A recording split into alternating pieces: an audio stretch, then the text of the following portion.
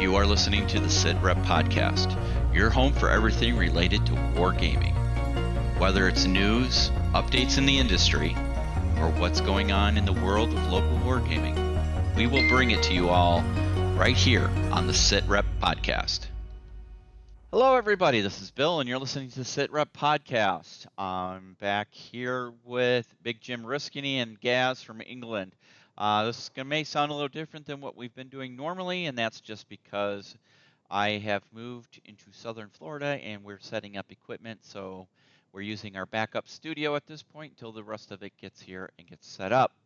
We have a big show for you tonight. We're going to be talking about what's new in the hobby. We're going to talk again a little bit more about the direction of the podcast. We kind of hinted that on our live stream the other night. We're going to talk about the update to the Tabletop 13 Hours game. And then more importantly, we're going to talk about the state of the industry itself and the big news that came out this week. So joining me today is Gaz from merry old England. Gaz, how are you today? I am full of a cup of tea, so I'm in a good form, shall we say. Good form. Excellent. And then joining me now, my co-Floridian, hey, I like that, is Big Jim Riskany, who had to suffer a little setback with air conditioning for a little bit. How are you doing? Welcome to the dark side. You are now a Floridian. I'm so sorry. I'm so sorry. Hello, everybody. Yeah, this is Riskany, and happy to be here as always. Good. All right, guys, we got a lot to talk about. Why don't we talk about the easy part first, and that's anything new news-wise. Does anybody have anything that they would like to kick it off with? Yeah, I could kick off some. Okay. So Sarissa Precision, they have some new terrain out that I think you might like, G. They've done a tile railway set. So basically a little set of trains and railway tracks that are perfect for the likes of, sort of Wild West settings. Mm-hmm. They've got like a desert color theme to them, but you could spray them and do what you want with them essentially. But they're interconnecting tile pieces, so you can change the layout of the track for your games by placing them on the table, or you could make a whole table from the tiles clipped together. Nice. So yeah, it opens up some new interesting scenery for those people that are getting into the likes of, Wild West seems to have had a surge, doesn't it, in the last 12 months, I'd say. Yeah. We've seen some really nice miniature ranges, some Kickstarters coming through. So, yeah, it's good to see that it's getting some support from the bigger terrain manufacturers. Most definitely. Anything else, Gaz? Yeah, I've got a few here. I've got about three more. Okay, go ahead. So Jim will be happy to know, because I know he loves this range when it comes out. Flames of War, Jim. The Soviets are getting some love at the moment. So I'll let you take us. I'll list them out, and you can tell us a little bit about them if you want. The SU-76 light batteries. They've made it to the tabletop now. That's one of those vehicles that you really should always have at least a couple of. Extremely common. Not very good, but I mean, I'm sure the models are great. I always want to caveat that. I say, hey, the so-and-so company came out with a new miniature about this thing. I'm like, oh, that tank is terrible. And I'm like, wait. I'm sorry. I mean, like the tank, like historically, not the miniature. I'm sure in fact, maybe you guys notice this too. The worse the tank, the better the miniature. Have you guys noticed that? Anyway, I'm sorry. I didn't mean to interrupt. No, it's cool. We've got the Katyusha Guards rocket batteries. So, old favorite, that's the back of the trucks, isn't it? Where they have the banks. Stalin's organ pipes. Yeah. Or Little Kate, depending on what side you're on. We've got the Valentine Tank Company. Lend-Lease. The Russians use a lot of American and British stuff, believe it or not. Yeah, it's interesting to see them suddenly appear, because obviously their visuals are very different to their other armor types, the way the armor's made. The KV Tank Company. There's some nice machines in there. And finally, the T-70s have got their own tank company coming out as well. Oh, yep. Cool. So, I mean, they're still expanding this range by the look of it, and obviously it's quite a large range to put models to. Mm-hmm. I'm assuming there's some T-34s in there? I think that, they were already out with the starter set they did for the Soviets and the follow-up initial releases, as well as a lot of their infantry heavy stuff. I'm not sure if we've seen that much horse and cart drawn Vickers machine guns yet, but that would have been early war, wouldn't it? More than anything. In addition, a favorite of all of ours, I think, is Deep Cut Studios. There's some new mats out, one of which is quite good for some pirate action. They've got sort of an island mat to come out with multiple islands dotted around and almost a light blue sea. So I think you could probably use it for, if you were going to do sort of 15 mil or smaller Second World War. I think you could do a bit of island hopping on it, have some landing craft, and make it into an interesting game as well. Yeah. On top of that, they've done a series of 3 mats, one of which I think was already out, and 2 more that have been scaled specifically for Blood Red Skies. So aerial combat and those types of things. They've got one that's desert, a countryside-based one, and then one over the ocean. One thing I've been seeing, because I look at the Blood Red Skies forums quite a lot, people are starting to do more and more of the Pacific stuff using scaled aircraft carriers and ships so they can do bombing runs and torpedo runs as well as fighter aircraft intercepts. So it's certainly growing into a more Pacific setting all through Midway and all the way across, really, with the Japanese facing off against the USA. Some really nice boards, some really nice models coming out of that. Now, when you said scaled, what are you referring to? I mean, so they're kind of deciding. They're slowly printing out different size ships to see which ones look correct when you've got the aircraft from the Blood Red Skies on the board. So they're scaled right down to being very small, as if they're doing their drops from 1,000 feet or whatever sort of height they want to set it at. And there's rules now in the game for doing stuff like bombing runs and torpedo runs on ships and land-based anti-aircraft as well. So there's the rules to support it, which is really nice. Nice. Final one. Oh, go on. Sorry, Jim. No, I was just going to cut in super fast. 2 quick points about those mats you were just talking about. I think you mentioned the desert one, followed immediately by a water or a sea-based mat. That's actually pretty cool because I would say between 60 and 80%, we'll just call it 3/4. 3/4 of the air combat in the North African desert didn't take place over the North African desert. Almost all the air war that took place in that North African Mediterranean theater was, in fact, over the Mediterranean. Airstrikes in that campaign didn't go after tanks like we normally do. Oh, there's German artillery over there calling an airstrike. Almost all the airstrikes in that theater were going after, on more of an operational scale, they were going after enemy shipping because supply was killer. I mean, supply is always killer, but in the desert, it was 10 times more important even than it normally is. So almost everyone's air power was being thrown against enemy shipping, Italian shipping, British shipping, and the Germans had aircraft also going after British shipping, trying to, shut down the other guy's supply line. So if you're interested in air combat in North Africa, oddly enough, there's going to be no sand on your board. You're going to be out over the ocean. And at Historicon, they had a couple tables like that. It sounds weird if you've never seen that kind of table, where it's, okay, your planes are 1 to 300 and your ships are 1 to 1,200. They're obviously grossly out of scale. If it's done right, it really works. Historicon, like I said, had a couple Pacific-themed tables based on that. And it actually kind of, torpedo bombers, maybe not so much, because torpedo bombers, when they release their torpedoes, are like at 30 feet. Yeah. But dive bombers or level bombers, certainly. Yeah, those ships are going to be tiny by comparison, just because it's almost like a forced perspective effect. I think it really works. Interesting. Yeah, definitely. I like the fact that now you could essentially put the desert map up to an ocean map and play fighters coming in against fighters that were land-based in response and have the transitions over the water as well as land-based targets. Yeah, that coastal road was a big target too. So you could have like a split board, like some on the water, some over the sand as well. And you can even make a twist to the modern, because now it makes me think of Iron Eagle. Over the water and over into oh yeah. Sorry. Just my wandering. Showing your age there, Bill. Not long. Iron Eagle.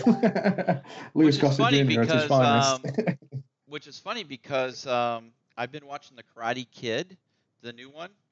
Cobra Kai. Yeah, Cobra Kai. And, what's his favorite movie? Iron Eagle. Yeah, Iron Eagle. If you guys have not, anybody who's listening who's not seen Cobra Kai yet, You have to watch it. If you're That is an interesting show. It is actually really good. It is an interesting. I don't give a damn about Karate Kid. I'm not a big martial arts guy. I never watched those movies growing up. But as like a writer or as someone who does this kind of stuff, like making the villain suddenly the protagonist. I mean, especially in season 1, the hero and the antagonist have more or less switched places. But not like jarringly so. It's not like a WWE heel turn. It's kind of like, hey, one guy was successful and made it, and now he's a little bit of a douchebag. And the other guy, he kind of peaked when he was 18, and now he's just trying to get by, and he's trying to recapture a little bit of, it's interesting. Just as from a writing's perspective, it's actually kind of key. It's actually kind of cool. Kind of neat. It's actually well done for a Netflix. It originally started as a YouTube video. Yeah, I was going to say, it's sort of as a YouTube original, for crying out loud. And now they've definitely got a season 3 coming, which is great because season 2 ended. Well, I tell you what, it's really good. I just heard from Chris. Chris will join us here shortly. Cool. So yeah, I've got one more if you want, G, just to fill a bit more time as well. So the last one, Jim will be probably quite interested in.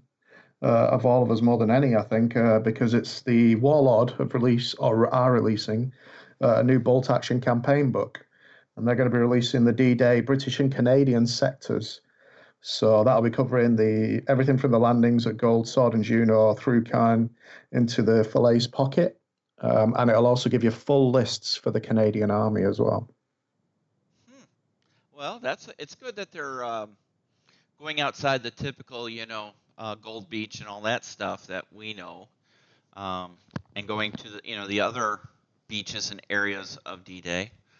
So it's nice that they're expanding outside what most people are familiar with. So yeah, especially with a force that is probably similar. Obviously, being an allied force, the equipment and kit will be very similar. But I think a lot of people will be able to use what they already have just to represent, to play test out the Canadian military. Yep. And like you say, their transitions and where they went will be very different to where the Americans and specifically the British went, and how they attacked those areas. It'll be new history for me, for example, because I'm not read up on that. That'd be awesome. Canadians, that force changes a lot, obviously, as they land more and more troops. It grows. In its final form, the famous British formation in Northwest Europe, 21st Army Group, was pretty much half Canadian. 21st Army Group was 2nd British Army and 2nd Canadian Army. So even like 21st Army Group, like this is a little bit later in the like Scheldt Estuary, moving down into northern Holland and into northern Belgium, battles around Antwerp. By the time you get into that part of the war, it's like literally half your British force, from like the 5-star general's perspective, not like the bolt action perspective, but from way up high, is actually British. Is actually Canadian. Canadian infantry, I'm not 100% sure about 28 millimeter scale, because that's a kind of a big scale. It's almost big enough to see like shoulder flashes and so on and so forth for people who get really into their hobby. But Canadian infantry, by and large, looks almost identical to British infantry. So you can probably kind of squeak by with, like Gaz was saying, pre-existing Canadian forces. The only thing that gets really different for Canadian forces is some of their vehicle equipment. I think reasonable people may disagree, but I'm still kind of convinced that Canadians had the world's first true APC. I think they called it the Kangaroo, where they basically took an old Sherman chassis, kind of took off the turret, even if it was damaged in combat, or they just built it this way, sort of hollowed out the inside a little bit, and they had an actual tank level armored and, kind of an APC. It was like back then in World War II, APC was code for half track. It wasn't like a Bradley or a Warrior or anything like a BMP, anything like when we think of APCs today. And the only time I've really played Canadians on a serious war game was in, surprise, Panzerleader. And Canadian infantry in Kangaroos are friggin' unstoppable, man. It's like everything has an armored attack class. Everything has an 8 defense factor. I mean, your infantry have Sherman armor. And man, Canadian infantry is actually kind of badass. Yeah. I mean, from a tactical perspective, just because their equipment. I mean, I'm sure not every division had these APCs, but compared to what most people called an APC in the 40s, i.e. a half-track, an M3, an SDK, the 251s that Gaz painted earlier. I mean, yeah, technically it's armored. It'll stop machine gun fire, but come on, it's a half-track. No, the Canadians had like basically turretless tanks that they were using as APCs. So yeah, definitely a very interesting army and an interesting addition to the range for sure. Oh yeah, most definitely. That's good. It's nice to see them expanding outside again. What everybody knows, and there's so much to, in this case, World War II that doesn't get coverage because it's not the popular thing or the. So it's nice to see them covering other areas as well. So, anything else, Gaz? I have a few pieces. If you're done. No, that's me done. Okay. The first one is that Tim Spakowski, sorry, tripped over my own tongue there, from Footsore North America, posted some images of his MRAPs or Cougars or whatever there are. Let me see if I can find them. They're really turning up some really nice, it's an LATV, modern stuff, and he keeps on turning it out, and now it's available in the UK, is my understanding, through Footsore UK. So if you check out Footsore Miniatures website, you will see the new armored vehicles and those are in 28 millimeters, so those look really good. Nice detail. Whoever painted them did a really good job, so they look really good. Weapons platforms on them. The next one. Do they have like different options for the weapons platforms, or is it pretty standard? I mean, at larger scale Humvees that I've built, it's like, you want a Humvee in 28 mil or 20? I usually gave moderns in 20. Yeah. You want a Humvee in 20 mil? Okay, cool. Here's a menu, and I get like a 2-page PDF document because there's like 50 different kinds of Humvees with different turrets, different machine guns, different loadouts. Well, according to the website, it says it comes with, it's a 1/50th scale model, and it comes with 6 turret variations. There we go. Yeah, that's what I was suspecting. Yeah, so that's nice that they include all the variations for you.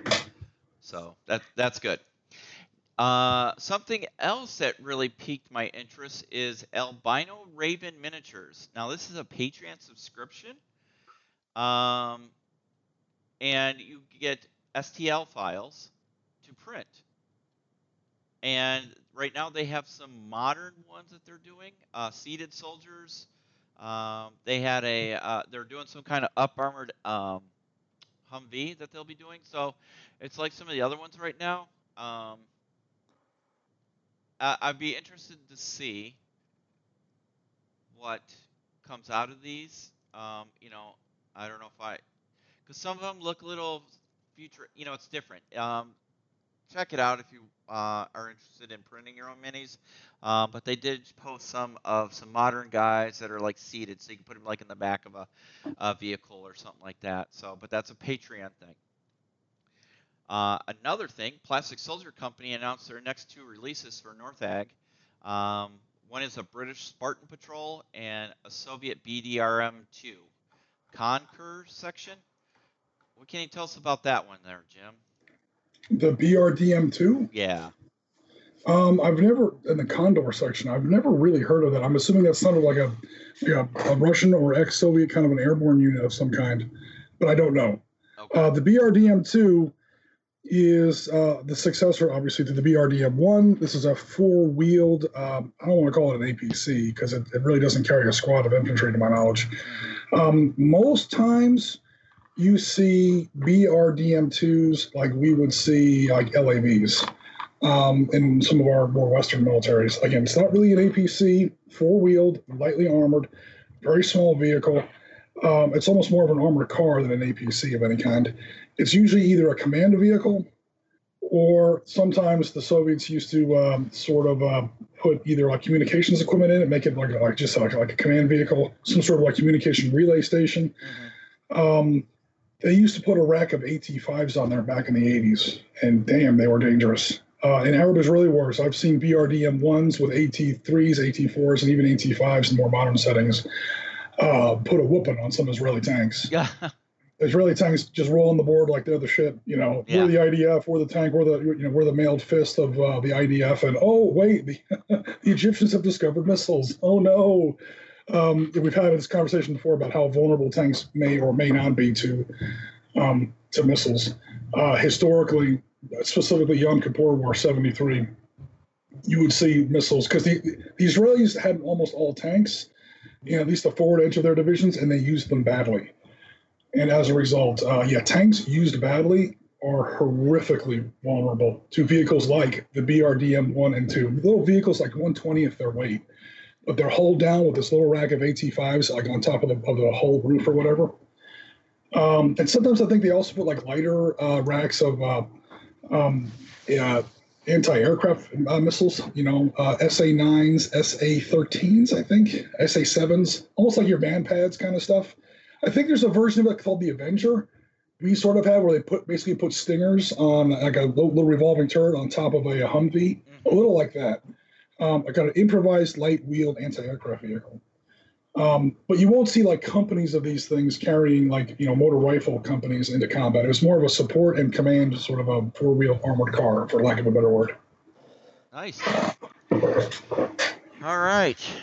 Moving on to a section that I am so excited about, and I have to get my hands on them.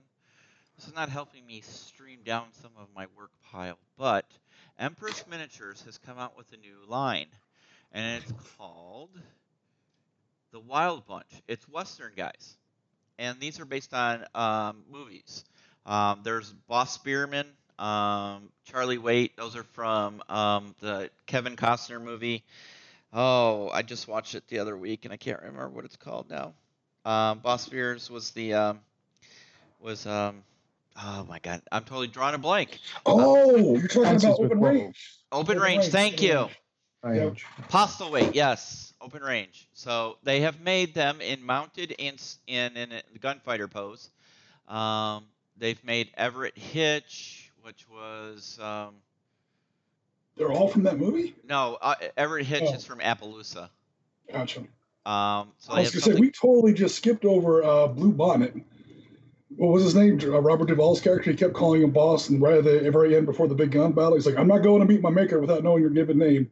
It sure as hell ain't boss. Yep, it's like, Blue Bonnet. Blue Bonnet. His name is Blue Bonnet. And he points his gun at him. He's like, "You better not ever tell a soul." You're right. So yeah, you have them. You have Charlie Waite. You have Everett Hitch from Appaloosa. You have Liberty Valance miniatures, which is awesome. You have the Baxter Boys, which were the antagonists in the Open Range. You have Tom Donovan, which is the John Wayne character from Who Shot Liberty Valance. And then you have Virgil Cole. Who is Virgil Cole? That's the bad guy in Appaloosa. The protagonist. So the only Virgil I know from Old West was the older brother in Tombstone. Virgil Earp. Yeah. So no, but it's nice to see these. These look really nice. Like I said, Western stuff is Gaz reiterated that it's coming back this year. I don't know if people are just digging up old Western movies and stuff, and they're like, "Hey, that sounds cool." Or maybe people are actually listening to me about Westerns. I don't know. Who knows? It'd be scary if they were listening to you, Oh, wait a minute. There's somebody who just snuck in. There's a ghost in the machine. I snuck in. Well, welcome to the show, Chris. Yeah, this is what happens when you have to get your neighbors to move so you can get a truck in the yard. I see are you pouring concrete for new sidewalks? No, gravel right now. Oh, just gravel? Okay. Yeah. I saw you doing the forum, so I was wondering if you were going to be doing concrete work. No, just gravel right now. Gotcha. Yeah. Wait a minute, you were digging all that stuff in the snow? Yep, I was. Damn Canadians. Storm. Only in we Canada weren't expecting would you do snow. Well, welcome, Chris. Good to have you join us. We were just doing some updates and news of things that have been posted, and since you posted 90% of it on the Facebook page, you're our social media guy. I was talking about the Empress miniatures, the Western guys. Aren't they nice? Oh, they are really nice. I like how they've actually So my question is, how long is it before they're no longer available because somebody does a copyright infringement thing? Or is that not applicable in the UK? I don't think that's going to happen. Okay. Lots of companies do miniatures that are similar to characters in movies and books all the time, and they don't seem to get hit with cease and desists or anything. Okay. So they should be okay. I'm going to have to definitely grab all these guys before they disappear, but yeah, hopefully they won't, and they'll expand their range. But I'm very excited that Empress is doing some Westerns. So Empress is killing me right now. Just the amount of cool stuff they're bringing out. Yeah. Between Paul Hicks and Paul Eagleston at Empress, they're just bringing out tons of stuff. It's just crazy how much that they've done. That's all so Chris, we just went over the Empress miniatures. I went over the Northag miniature releases. I talked about albino Raven miniatures a little bit. Yeah, I'm hoping to print those this week. The albino, yeah. Did you back the Patreon? It's more of an ultra modern. Okay. It's not like current modern. It's more set in the future kind of thing, I think. Gotcha. I'm looking at the. I'm gonna reserve my opinion for you to actually print them, because I'm looking at the picture of the two guys sitting on ammo crates, it looks like, and their weapons look very bulky. Yes, they do. So now there's a big discussion about this, and Gaz join in as a former miniatures creator, and Jim as well. You know, from your standpoint, I know several people in the industry that I've had this discussion with about weapons and creating them with miniatures, because I've had some people complain those weapons look so out of scale, and then you have other people, you know, that say actual scale miniatures weapons look underscaled. And a famous, I consider him famous, owner of a miniatures company, you know, should I say his name?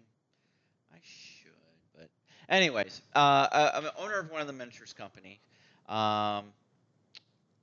told me once that it's very difficult to create weapons in true scale when you're creating miniatures because of the fragility of the weapons, and they end up breaking quite often, or they don't cast properly, and people get dissatisfied with it. So that's why you'll see some weapons that look overly scaled.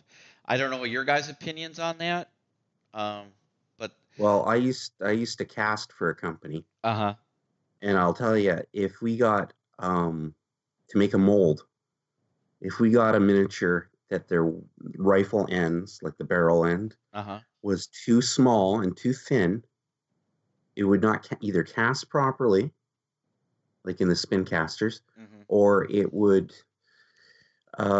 be so fragile when it was cast that it would just break off. Yeah. So I've seen sculptors oversize, because when you do the casting and the molding process, you usually do pre-production where you're casting a whole bunch of the same miniature to put into a production mold. Yeah. You don't want that to happen. So they would oversize pretty much all their weapons, just so they knew that when the casting process came about, it would cast properly. And now you've got 3D sculpting, and people complain about how it looks too big. But when you go to the production end of it, you have to have it that big, just so it would go down a size, so it would cast properly. Yeah. And hold up to, handling. So that's what I know. Yeah. The average barrel at the end of like your 5.56 assault rifle, depending on whatever make and model you want to talk about, is about, not the hand guards, not the forward side assembly, not the upper receiver, like the actual barrel is like 15 millimeters wide at the outside, something like that. And if you a 1 to 100 scale mini, like a 15 millimeter mini, that's 0.15 millimeters. We're down into the tenths of a millimeter now. that even if it does make it correctly, by the time it gets to you in the mail, it's going to be broken. There's just no way. I have seen some plastics do it well. I have some 20 millimeter plastics where the weapons are not heroically scaled at all. And if it's like a soft plastic, okay, it won't break. Now it just bends. And every single miniature, you have to give it that hot bath. You put it in really hot water so the plastic gets a little bendy again. You can kind of bend it back into shape. Now your barrel's crooked. I tried to do a few of them with a very lighter touch. And again, at 0.15 millimeters, that plastic melts instantly. And let's just say a lot of my AK guys turned into AKSU guys. Oh, it's the carbine version. It's fine. I ruined a couple of guys doing that. Yeah, I totally get it. I think that the trick is when I've seen so many companies say, oh, okay, full pass. I totally understand. You have to make the weapon a little bit bigger. But rather than just change the thickness of the weapon, especially its barrel and front side assembly, like the delicate parts, they just scale up the whole weapon.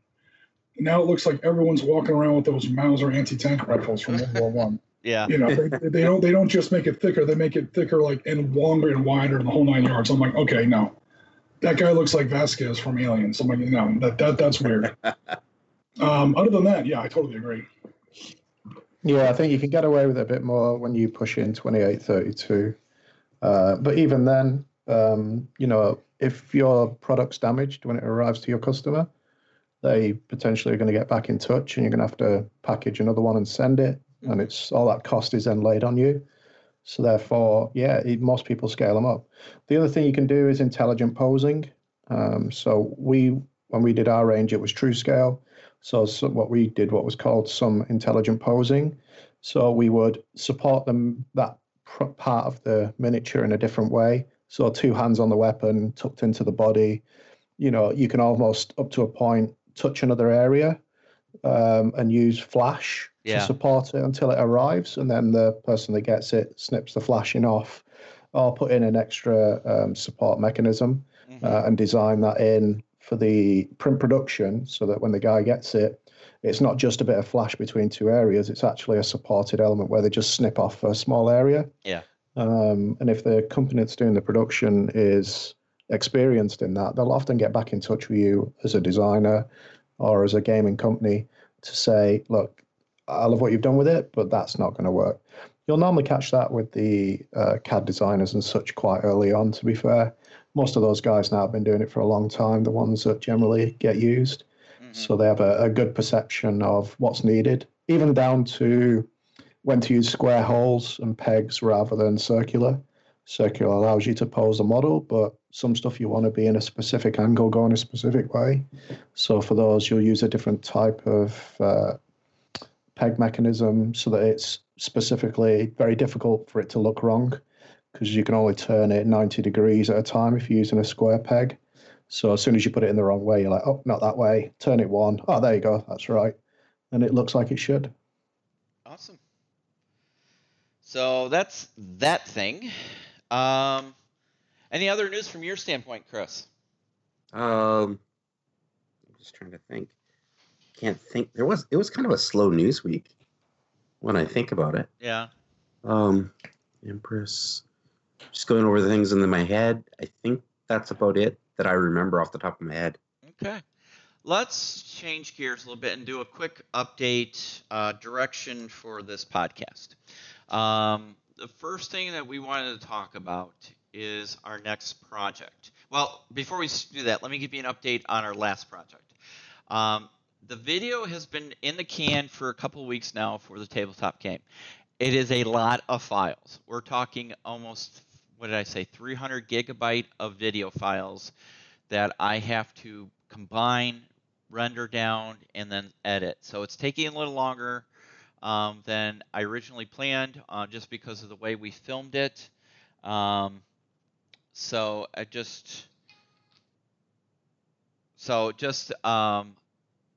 with us. I will try and get it out for this Thursday show. And in the middle of that, I did move. So, there is that too.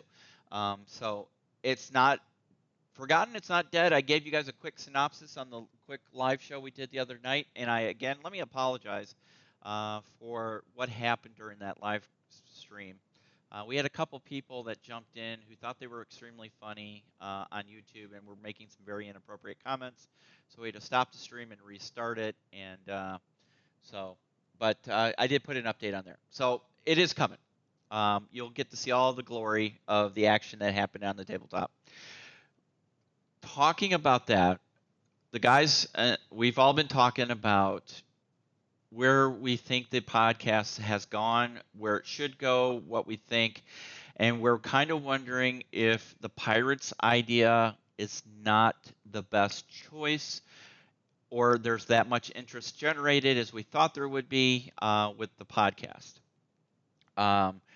We want to make this an open discussion, so we're hoping you guys will put comments below, no matter what platform you're listening to this, or send us an email on Facebook, or just message on Facebook.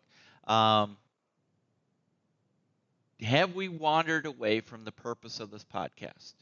Do we need to concentrate more back on what we originally were, which was moderns, or should we look at our next project being something along the lines of some of the bigger, more popular genres, whether that's World War I or II or Napoleonics, Civil War, yada, yada, yada. We'd like to hear your ideas, or do we stick with the Pirates thing? Because, as Gaz pointed out, he did put out suggestions, was looking for suggestions when he was doing some of his Bruin views, and we really didn't get too much as far as input. So, I don't know, guys, what do you think, with this conversation? Yeah, I think we definitely I want to focus. If the guys that are watching stuff like View and a Brew and updates want something specific that's not Pirates, for example, I don't want to force that onto them. Right. Because that's not something they want to watch. And I'm about to go through painting at least 6 individual models, which is 12 weeks, if I do every other week. So that'd be 3 months of content they're not interested in. And I can put my time in other places where they would want something. Even if they're not really that interested in painting, let us know. Because if that's an area we can refocus into organizing more live games or more historicals, stuff like Jim does for Ops Center, anything like that, we can focus on what people are the most interested in, and therefore make the channel better for the people listening to it. Yeah. The poll we had out earlier this year about, hey guys, what do you think our next big focus should be after 13 days to 13 hours, did legitimately come out as Pirates. And we've been trying to put out some pirate content, while 13 days is wrapping up. Just to kind of make sure that, hey guys, we heard the poll, we put out the poll, you guys were cool enough to actually respond to the poll, and we are listening. We're not ignoring you. We're not, we haven't forgotten about it. Now the response to what we've seen on Pirates so far has been very, very small. And I won't reveal obviously specific numbers; those are internal. But the number of votes that we received in general on that poll is actually quite small compared to our overall subscriber base, and the margin by which Pirates won was very, very slender. So for the sake of 1 or 2 voters, basically, or a small number of voters, we're starting to think maybe we shouldn't shift the focus of the whole channel, because we've got hundreds of people on YouTube, hundreds on Facebook, hundreds on we're all over the place. And if we sort of focus the whole team's effort on one area, I understand that people voted for it, but again, it's an extremely slender margin. So I think we're just starting to think, well, maybe we should do Pirates along with something else, or I don't want to put Pirates on the back burner entirely, but what else should we be doing? Mm-hmm. Because while legitimate, the data that's supporting an overall shift, almost exclusively to Pirates for a month or 2 or 2 months, is really slender, and we don't want to risk alienating or boring the other 99.5% of our audience. Exactly. I think that how we've been doing it, where we all, depending on what's on our hobby table, mm-hmm. and usually it's pretty interesting stuff. Like Jim's always got some cool games going on, mm-hmm. so that's good content. Gaz is always painting some really cool miniatures, and sometimes it's all over the place, but that's interesting. Gives you variety. We've got games going on. I know my table's always covered with different things every very true week, every day. But I think just sticking to one subject for all of us is maybe not a good idea. Yeah. I think splitting it up is a better idea. I agree. It gives people more things to look at that's not just all the same content for a month or months. Yeah, I agree. I think by us all concentrating on one thing, we're turning off interest to people who are not interested in that subject. And then, with all the things that are available elsewhere in social media, they'll go elsewhere to look for things, and it would limit the growth of the channel and opportunities if we're only concentrating on one thing, and and that's not in somebody's wheelhouse. So I agree, Chris. I think we should be all just a little bit of this, a little bit of that, to garner interest from every which way, every direction. So I agree, and I think we're all pretty much saying the same thing. I think that kind of leads us to our next inevitable question. Yes. A little bit of this, a little bit of that, a little bit of which, and a little bit of what. Once again, we are reaching out to our community, guys. Yeah. If there is a specific, or semi-specific thing, like I put out American War of Independence stuff. I don't know how popular that is because it's a kind of a small, niche within a niche kind of a subject.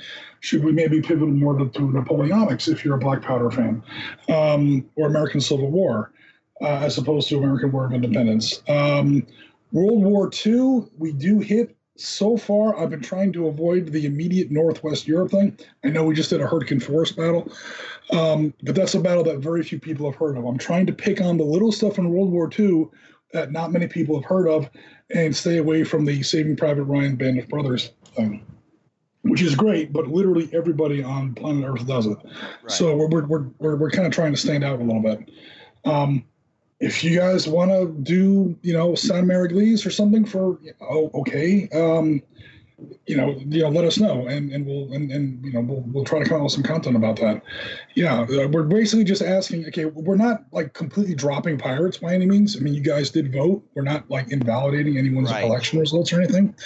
Not to get too political, but in all seriousness, like what else should we do at the same time? We don't want to make this a one-issue channel. We better not drop pirates. I bought a whole bunch of pirates just recently. There you go. And I backed a Kickstarter too. No, yeah. Again, Jim is 100% right. We're not saying we're done with pirates.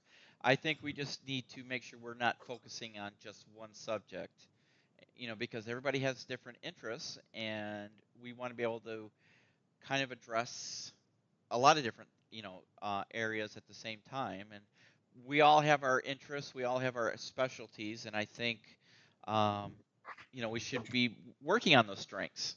So, I mean, we took a lot of time with 13 days, 13 hours, but even with that, we still had an intermix of other things. So, we just want to hear input from you all to see what you think and where you'd like other areas to go as well.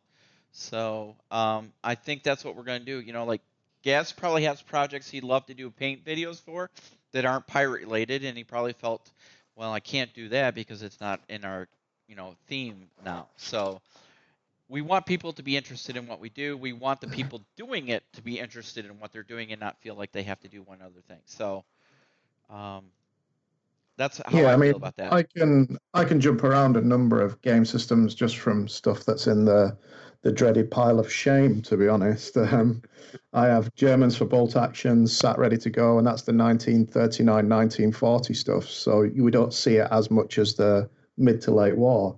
I've got Flames of War that we did the 251, but I've also got a Tiger sat there, well, a Tiger platoon, Panzer IVs. I've got more infantry. So again, we can chop and change between them. What else have I got? Blood Red Skies. I just picked up some Ju-88Cs, heavy fighters, so we could revisit that because I know that's quite popular at the moment.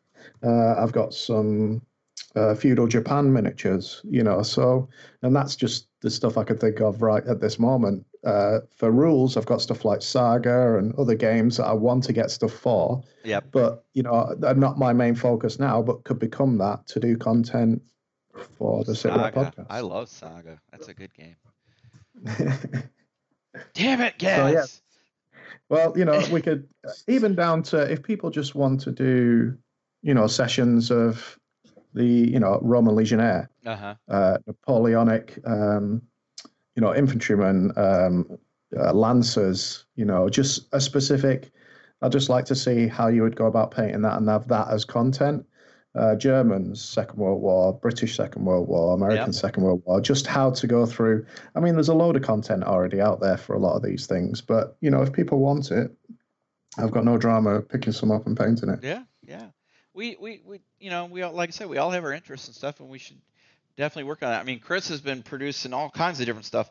Heck, you've been doing those French and Indian War minis that you printed. So, yeah. I got slowed down until I got glasses, but yeah. It's amazing what you can do when you can see. Yeah. I want to push Jim into a historical area he's never even looked at, just to ruin his day. I think I don't know, the historical period I've never even looked at before. I don't know, man. I'm not saying it's impossible. I'm saying the odds are against you. Yeah, I think how the Aztecs and the Ottomans, Aztecs and Ottomans never fought each other. No, but like two periods where it just doesn't come up as often as sort of the mainstream. Okay, cool. Maybe even stuff like how the Persian Empire became what it was, because we talk about obviously Alexander and Philip, and how that built into Alexander taking over Babylon, but that's more about how the Persian Empire fell than how the empire started. Yeah, it's always mid rather than, well, how did these all fall under a single leader? So I think there's lots of options for us to push into historical wise, but it depends what people want. Yeah, we're talking about Persians and their rise. You're talking about fights against let's see, who was right before the Persians? That would be the Assyrians, and before that the Babylonians. So yeah, you're going way back. Hittites and Hyksos, and even the Egyptians before that. I think the Battle of Megiddo is like Megiddo is often like considered, at least last time I read, like the beginning of military history. It's the first time there was a battle big enough where somebody bothered to write down what happened afterwards. So I think it's the earliest, generally accepted to be the earliest battle report. And that's ironically where the term Armageddon comes from, if I'm not too far off on that. Megiddo is a city, I think, in what is today northern Israel, if not Jordan, somewhere around that area. And we're talking about, this is where the first battle took place. Battle in air quotes. Obviously, people have been throwing rocks at each other for millions of years, but someone bothered to write it down, the birth of air quotes military history. And according to some sources, not to get all super religious here, but that's where the last battle is supposed to take place. It begins and ends at Megiddo, which is the root of Armageddon. So yeah, there's definitely a lot to explore back there. I don't know a lot of details about it, but I have messed around with Ancients using TSR's battle system, version 2.0, doing a lot of that desert stuff, way like ancient stuff. But again, I would have to. I do have some sources on it, but I would have to do a little refresher course for sure. Well, there's a challenge there.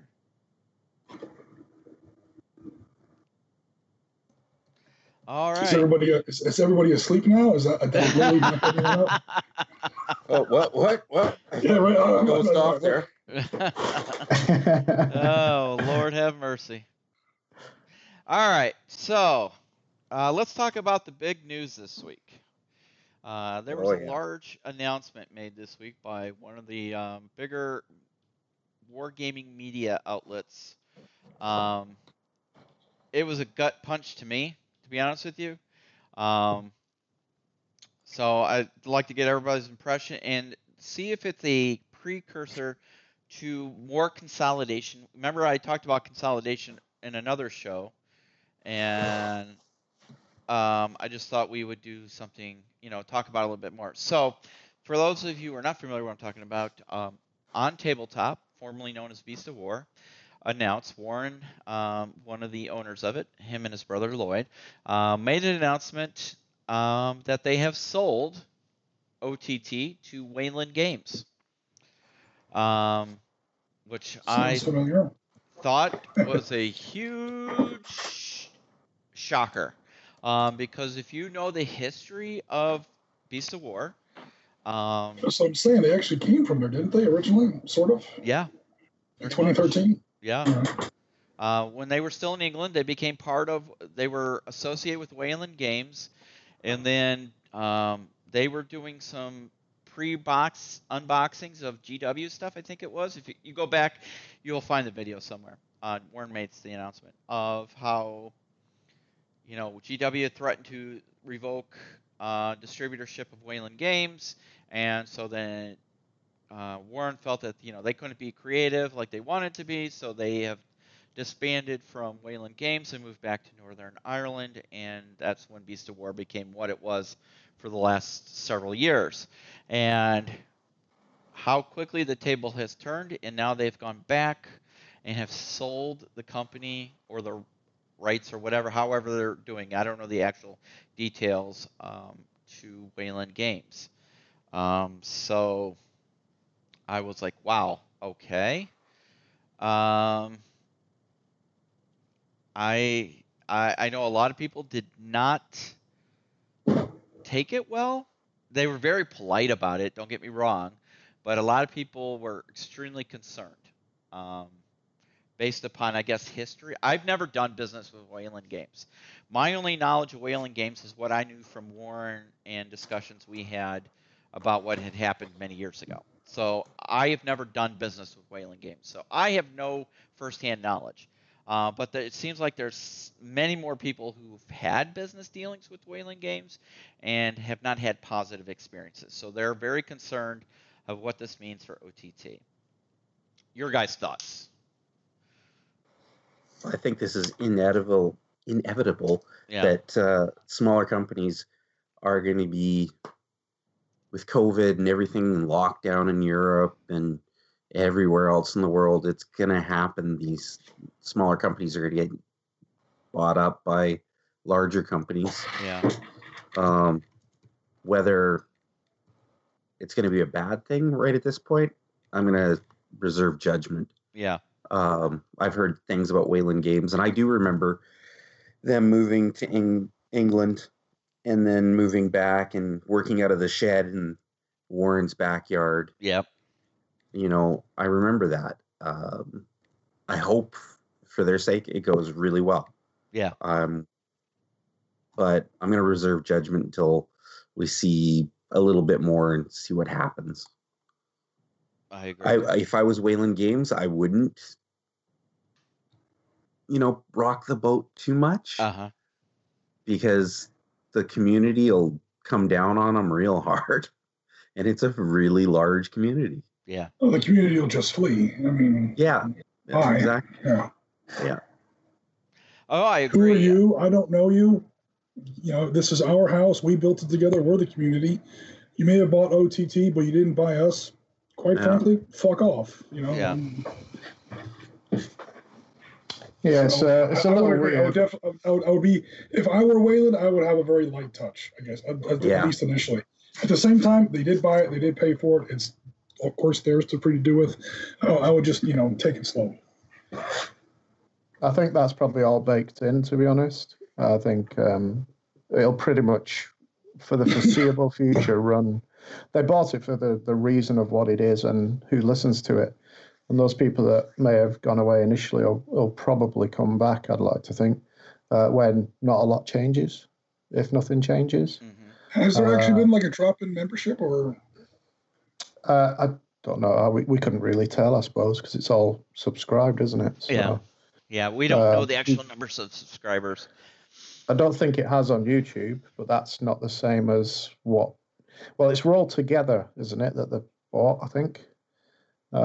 Which is when you order something from the store as well, it comes under Roll Together. I think it's a multi-part name company now. I think it was Beast of War on tabletop so Beast of War from the original. I think it then split into OTT being the sort of the video media content, and then rolled together, I think, is the store, is how it's worked. I think that they've bought everything. It's a part and parcel, as well as staff and location, and not bought the location, but, the things are going to stay, at least like you say, initially as they are. Interesting thing, out of interest, I just jumped onto, I don't know if you guys use it much. It's called Trustpilot. It's like a review site. No. I don't know if it's a UK specific thing. So when you put in Wayland Games and reviews, you'll see there's a fair few where they're in the mid threes, but Trustpilot's one of the larger ones that sort of amalgamates a lot of information these days. So every time I buy something from, say, on tabletop, I get do you want to fill out a review from Trustpilot, because they're linked. Currently, Wayland Games, from 18,409 reviews, have a 4.8. Okay, well, is that out of a 5-point scale or a 10-point scale? Yeah, I think it's out of a 5-point. Okay. Yeah, I think 5-point, excellent. So 88% are excellent, and 9% are great, and the rest are 1 or less. Okay. For the bottom 3 stars. I think with many things, we generally hear from the people unhappy more than we do from the ones that are. When it comes to Wayland, I know a lot of people that have had problems with them, including myself, over time. But you put your bad review up, and then maybe nobody else has got something you want. You buy it from the next time, you have no problem, so you give them an okay review or a good review. So based on the sheer volume of reviews there, I mean, there are people that are unhappy. There's at least 1% that are in the bottom 3 categories. There's 3% of people from 18,000 plus that were unhappy in some way or found it to be poor or bad. But when you've got that type of volume going in and out as well, it's difficult to gauge what you're going to get from them. But as a parent company now, I think they run a number of different sub companies and companies that own companies, and they're a lot bigger than most people realize, where they've got a lot of fingers and a lot of pies, shall we say. Yeah. So this leads to the question, do you think it's going to hurt the creativity of OTT? Because now they have new bosses to report to, and I'm assuming those people are not going to be identical, I should say, in their vision as like Warren and Lloyd's vision is. Do you see a curtailing of the creativity or a different direction based upon the business model that Wayland Games has? I don't know. Wayland sells a lot of different items. Like, they sell a lot of stuff. Yeah. So we might see a little bit of change, but I don't think it's going to be a great amount. I think it'll stick to what's in stock. I think it's almost like having a small Northern Ireland branch that does also media content. So I think it'll stay. I honestly think it'll stay pretty much as it is. I don't think there'll be that much change, because you can only stock so many items. There's no point in pushing stuff that they don't stock there, because then they'd have to get it in to sell, because that'll be on the media platform. So it'd have to be physically be there. They'd have to be shipping stuff backwards and forwards just to show. I honestly think it's not really going to change at all.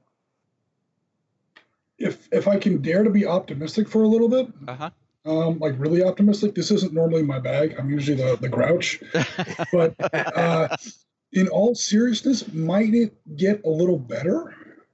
Okay. And I don't mean that in any way as a slam against what OTT's been doing lately, but OTT's been putting out a lot of GW stuff. Yeah. Lately, a lot of GW stuff. I don't know much about Wayland, but I don't think they are, or maybe they are, correct me if I'm wrong. Are they like, a GW, I know they're not a subsidiary, but like a GW, kind of a puppet. I mean, that's probably the wrong word. I don't think they are. Like we were just saying, or like Chris was just saying, they sell a lot of different stuff. And if this pulls a little bit of the business pressure off of Lloyd and Warren, maybe this will allow Lloyd and Warren to kind of enjoy the more hobby side of it and creative side of it a little bit more. Because let's face it, we haven't seen a Hobby Lab on OTT in a while. Yeah. That Lloyd used to do. We haven't seen. I mean, I don't watch a lot of. I haven't watched a lot of backstages lately, but I know. Have we seen a lot of Warren meets Matt? Have we seen a lot of projects? We haven't seen the Let's Play. For a while. That's mostly been like Jerry kind of stuff. Jerry and Justin and John. Lloyd and outside of the weekend shows, we haven't really seen a lot. In fact, have we even seen vlogs? We haven't even seen like Warren used to do a lot of vlogs. In some of the boot camps I've been to lately, there's almost been like a sense of exhaustion. Like there's so much going on, and there's like so many worries, especially with COVID and everything else like that. Might this maybe just me trying to see the thing half full? Might this be taking a little bit of the pressure personally off of Lloyd and Warren, and maybe allowing them to almost like reconnect with the community a little bit more? It's possible, yeah. And maybe I'm just trying to find a glass half full where there's not enough water. But yeah, I'm trying to remain optimistic as best I can. No, yeah, I mean those are all very valid points, and I'm looking at their website right now. While they have a very robust Games Workshop section, they do have just about every other miniatures war game out there. I just counted them. They currently have 125 different war games listed. Wow. That's huge. So they are by no means are they bracketed at all. And they sell Lego. It can't be that bad. They sell Lego. Right? I mean, so again, like every single hold on. It's one thing to pull up some numbers. Every single show recently has been at least 50% GW. Yeah. Come on. I think that's probably. I mean, a lot of the recent vlogs have been actually Conquest because they're running a Conquest campaign at the moment, including. I honestly have no idea what that is. It's a fantasy miniature. It's a fantasy. Game. It's a fantasy miniature. It's Parabellum is the host company, and they're stockist of that product range and have been for a while, but they're just now moving into. So Forum are doing vlog interviews as they build their force. So they're doing a slow grow campaign digitally this time, similar to what we did in the Flames of War one they did. When it comes to content, John's put out how to paint, using contrasts for each of the different ranges that the four guys are doing. So there is stuff trickling in and out. There is interviews. There's a lot of hobbies. I think Jerry's kind of took over from Lloyd when it comes to doing. He recently did how to rust up panels on armor, how to do streaking. So that type of stuff's mainly coming from Jerry now. But when we think back to the last couple of boot camps, that's where Lloyd generally jumps in deeper. When they had the Blood and Plunder, he did the big board for that. When we did the 40K, him and Warren were doing the vlogs of how they built the Apocalypse table for 40K. When they did the Star Wars Legion, I think John painted up a Fallen 8080 as a board. And stuff like the Let's Plays. Yeah. I think that again like a year and a half ago was the Fallen. Yeah, but COVID was February, so there's like 7-8 of that months where they were either not able to be in work or so limited. Lloyd, I don't think, has actually been in the office. No, he refuses to go in. So yeah, he's not going to be producing that type of content. And there was a long period where, I think some of the other guys where it was mainly those that were close. Maybe I think it was obviously Justin because he can jump out of his window, slide down a pole and land in the OTT guy. And I imagine Warren had some reservations with, a family and stuff as well, and potentially bringing it home for a good amount of time as well. So I think it's difficult to judge during this particular climate how they've been producing, but at the same time, 40K just ran optimistic. So 40K just ran into 9th edition, which is obviously massive. So if they have been doing that content, it's probably not a bad thing because that's what is the biggest focus in the last 3 or 4 months at least. Yeah. So yeah, I mean, like you say, I think you're right, Jim. I think they'll have the budget for doing certain things, for attending events potentially, and I think they'll have to pay a lot more to get somebody to stick a needle in Warren and B.A. Baracus' ass onto a plane to get him anywhere. But maybe they could sneak somebody up on him to get him overseas to some of the bigger events, but I doubt it. I think it'll still be the same guys going doing the likes of Essen and Gen Con and Historicon, and I think it'll be interesting to see where they go. Yeah, we'll have to just see how it goes. But again, I hope for Warren's sake and those guys' sake that they're able to adjust to the new owner's vision, because to Gaz's point, I could see them saying, Warren, you need to go to this convention because you are the face of OTT and you need to be there. Well, I don't like to travel. You have to go. I get, when you look at coming from a person who's owned businesses and has managed multi-million-dollar budgets, when it comes down to what it affects your budget and what is going to affect your income, you do things that you may not want to do things.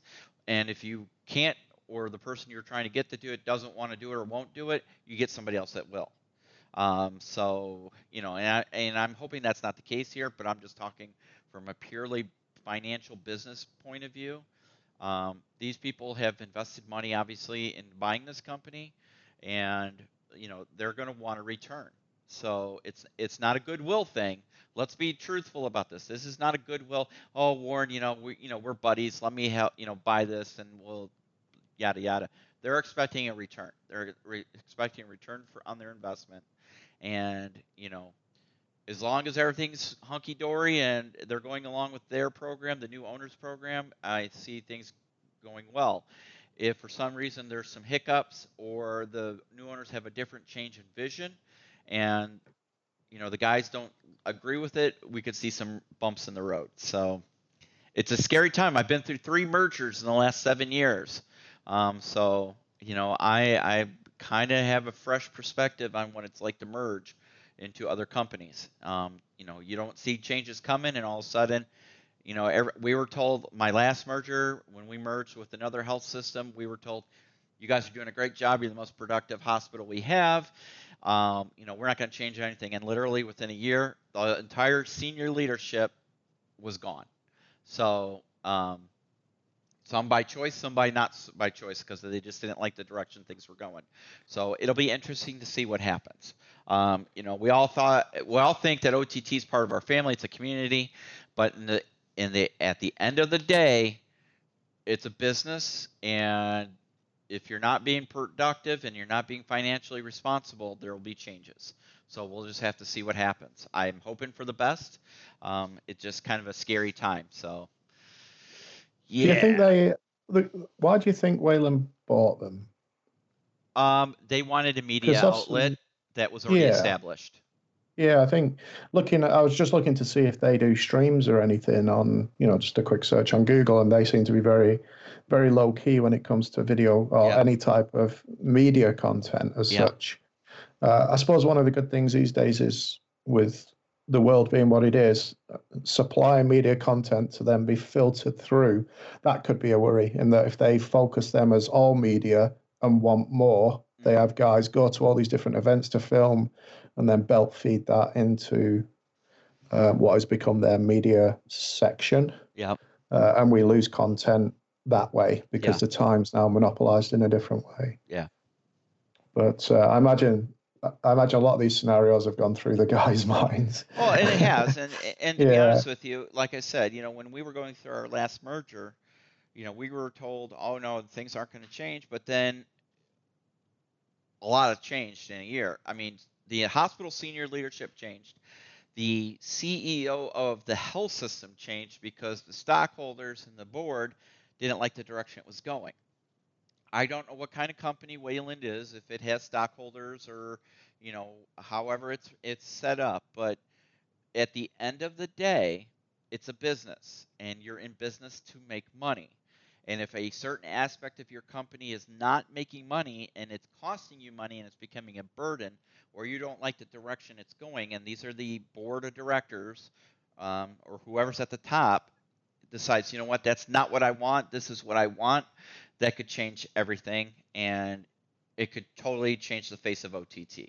So, but that's business for you, I mean, at the end of the day, life goes on, and businesses need to change and grow, or they die. And so it'll just be interesting to see what happens.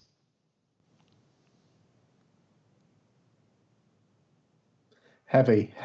Yeah. Heavy stuff there. Yeah. It's very interesting. Yeah. So I don't know.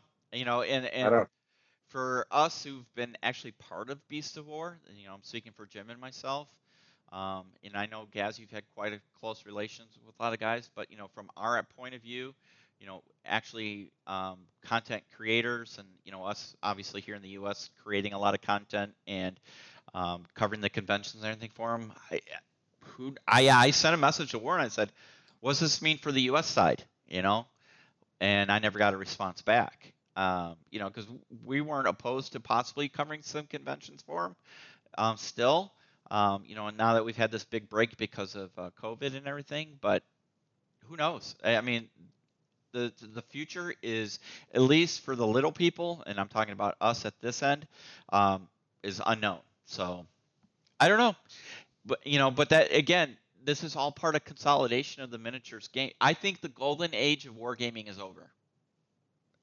And I know it's probably an unpopular opinion because, for years, the last several years, Warren, if you are a follower of Beast of War, OTT, has said we are in the golden age of wargaming. In the last 2 years, you're seeing the bubble burst and you're seeing correction, just like after the .com and some of these other ones. When we were in the golden age of the .coms, you had company after company coming out left, right, and coming out with all kinds of stuff and ridiculous IPs and things like that. And then all of a sudden the bubble burst, and then you saw a lot of stuff going away and consolidating, and you've seen that over the last 2 years. Look at it. You have Asmodee, who's taken over CMON, who's taken over Fantasy Flight.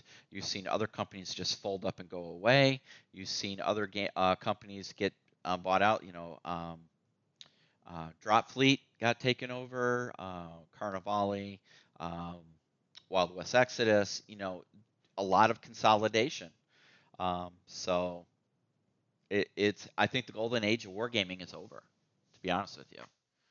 It doesn't mean less opportunities for players. It just means the creativity. I think Kickstarter has killed wargaming in a lot of ways because who can keep up with all the crud that was being thrown at you on Kickstarter, and unfortunately for some companies, it was very hard to keep up or compete with some of the bigger companies. I mean, honestly, I'm friends with people from CMON, or the old CMON, not the new CMON under Asmodee, but does CMON really need to go to Kickstarter for every game that they produce?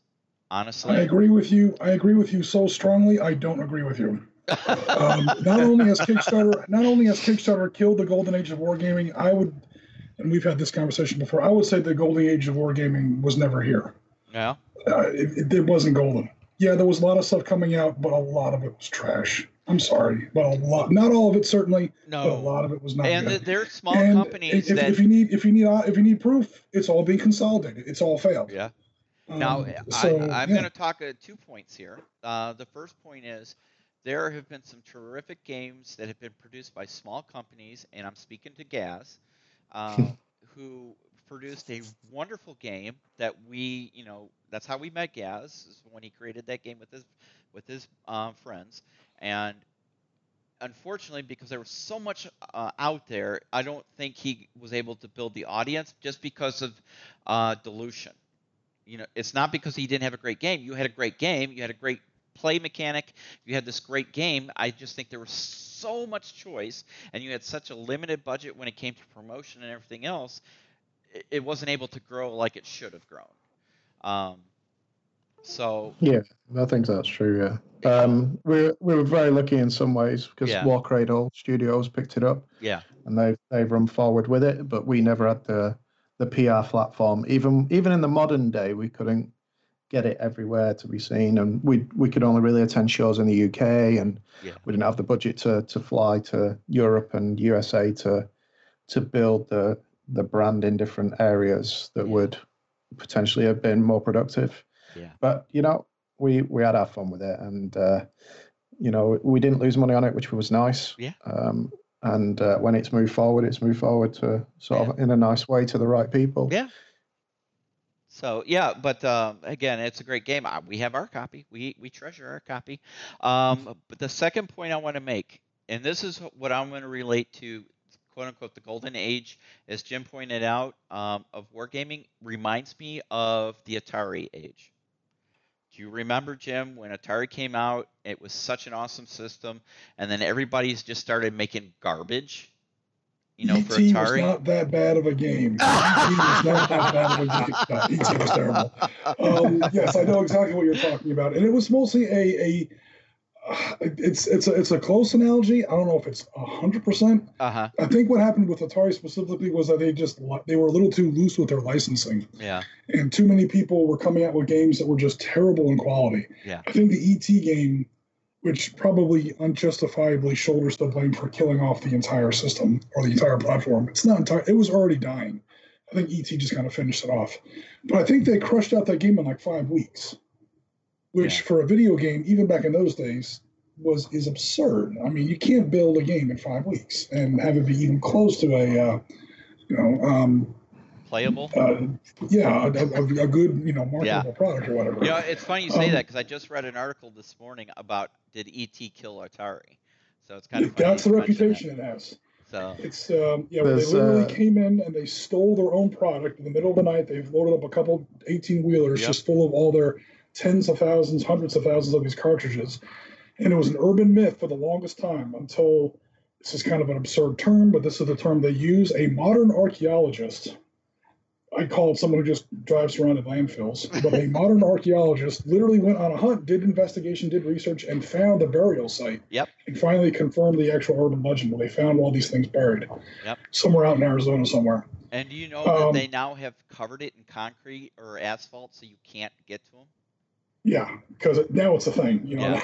People who are like really bored, they don't want to go on a real vacation, so they say, let's go to Arizona and go on a treasure hunt for an ET cartridge from 1984 or whatever. Yeah. I don't know. It's kind of the same thing though. It's just like, there were good games that came out between 2005, 2015. This golden age. But there were good games. The problem is, for every good game, there was 9, if not outright bad, just like really put together fast, put out on Kickstarter, let's make a quick buck, and see what comes out there. So, if you were a smaller house and you didn't have a gigantic, marketing budget to really put your stuff out there above all the noise, it's just going to get lost in the noise. It's just too many radio signals. Apparently, I just looked, and apparently these once buried Atari games were dug up and sold for $100,000. Yeah, isn't that crazy? It's literally life. But what literally killed the system, 30 years ago, is now like worth, I guess, weight in gold or something. I don't know. I don't get it. So I mean, there was no Kickstarter back in the 80s, but I totally get the analogy that you're trying to draw there, as far as literally just oversaturation of the market with too many quickly produced and, I don't want to say low quality, but kind of low quality stuff, and it drowns out and takes too much wind out of the sails of the really good stuff that's out there, which is the real shame. Mm-hmm. I mean, the guys or the houses that might not have made it or were acquired by other companies or whatever, because they couldn't really stand on their own. I mean, I think his name was Dave. The guy who did Drop Fleet Commander, Drop Zone Commander? Yeah, Dave, yep. This guy, I mean, I never met him personally, and I never bought into Drop Fleet Commander. The passion. The guy built like a 1 to 100 scale model, or no, a 144 scale model of like basically a Star Destroyer. It was like 20 feet long or something. Or his universe's version of a large capital ship. Yep. I mean, the passion this guy had for his project was... As someone who kind of makes up little projects of his own, I could see it. I could, hey, he's one of us. And from what I heard, he just got like burnt out. He just couldn't do it anymore. The Kickstarter he just couldn't keep up with. Yeah, it really came down to. I think we're going to see more historics as well, because as rule sets for historic have become quite agnostic in many genres. And miniatures produced by a lot of different companies, because copyright's not really an issue when you start producing miniature ranges for historical.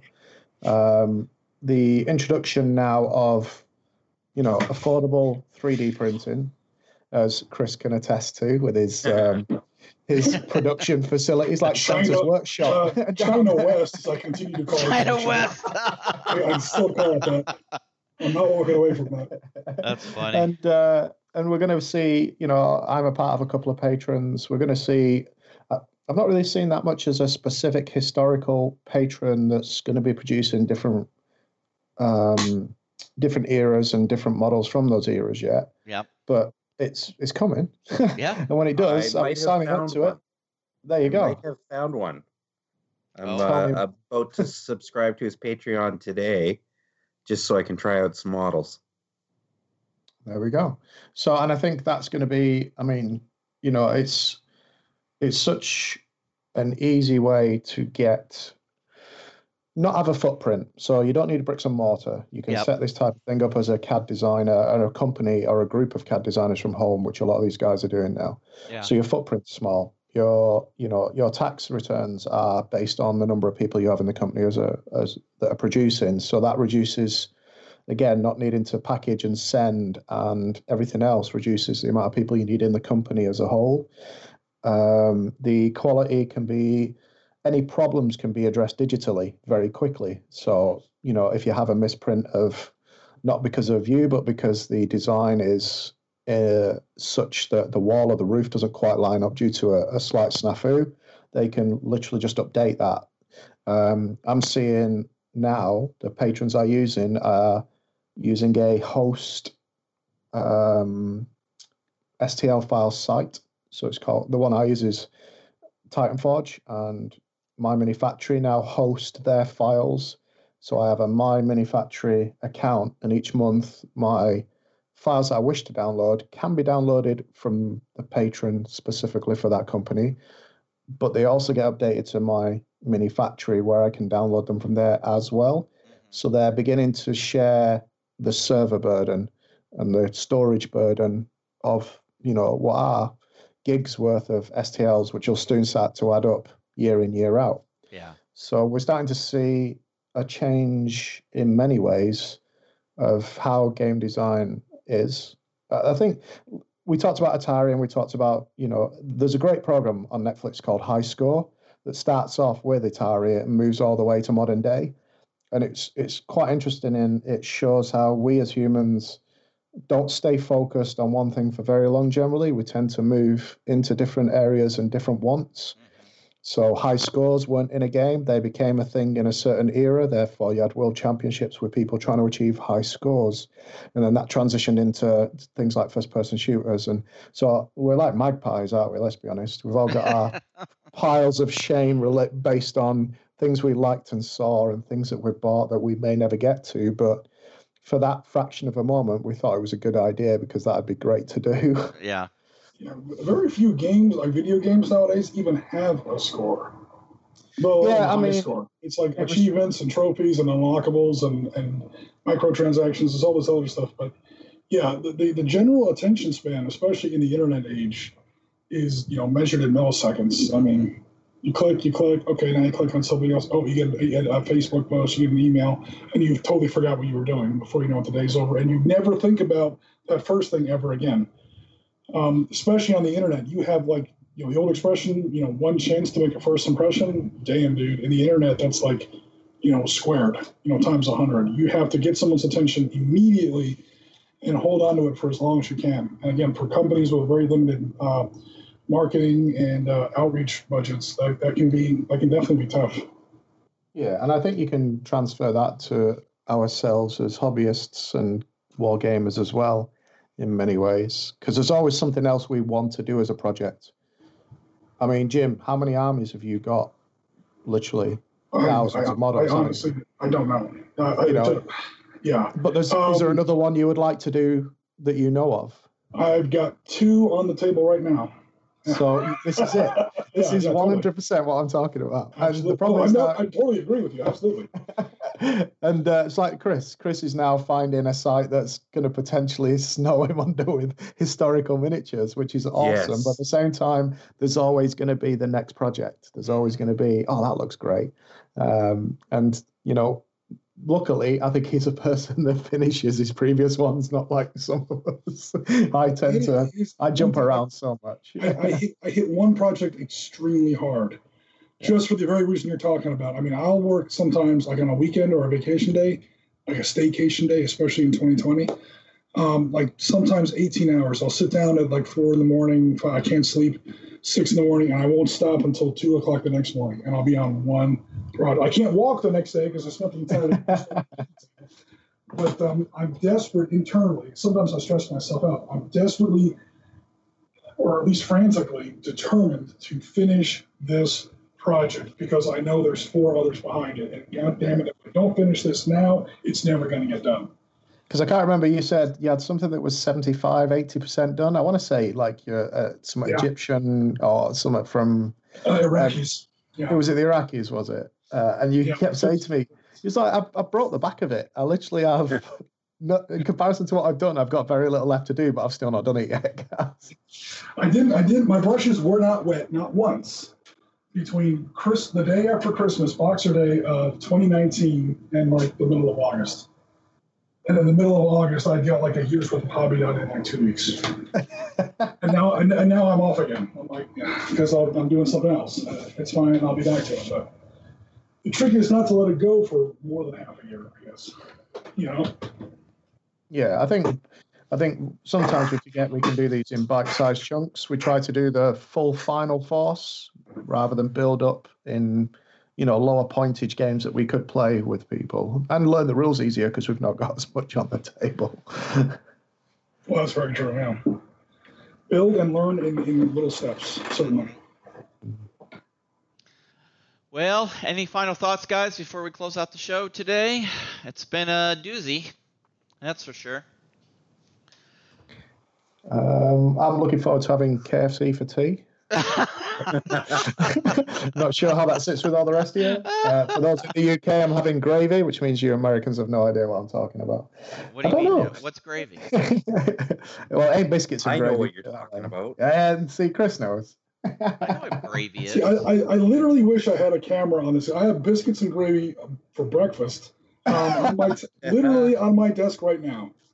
I still haven't. It's almost 2 in the afternoon where I am. I still haven't finished breakfast. Wow. But, yeah. That's like your painting projects, Jim. Exactly. I didn't wake up. You're not putting it on the biscuits. You're not putting it on the biscuits with a brush, are you? You know what?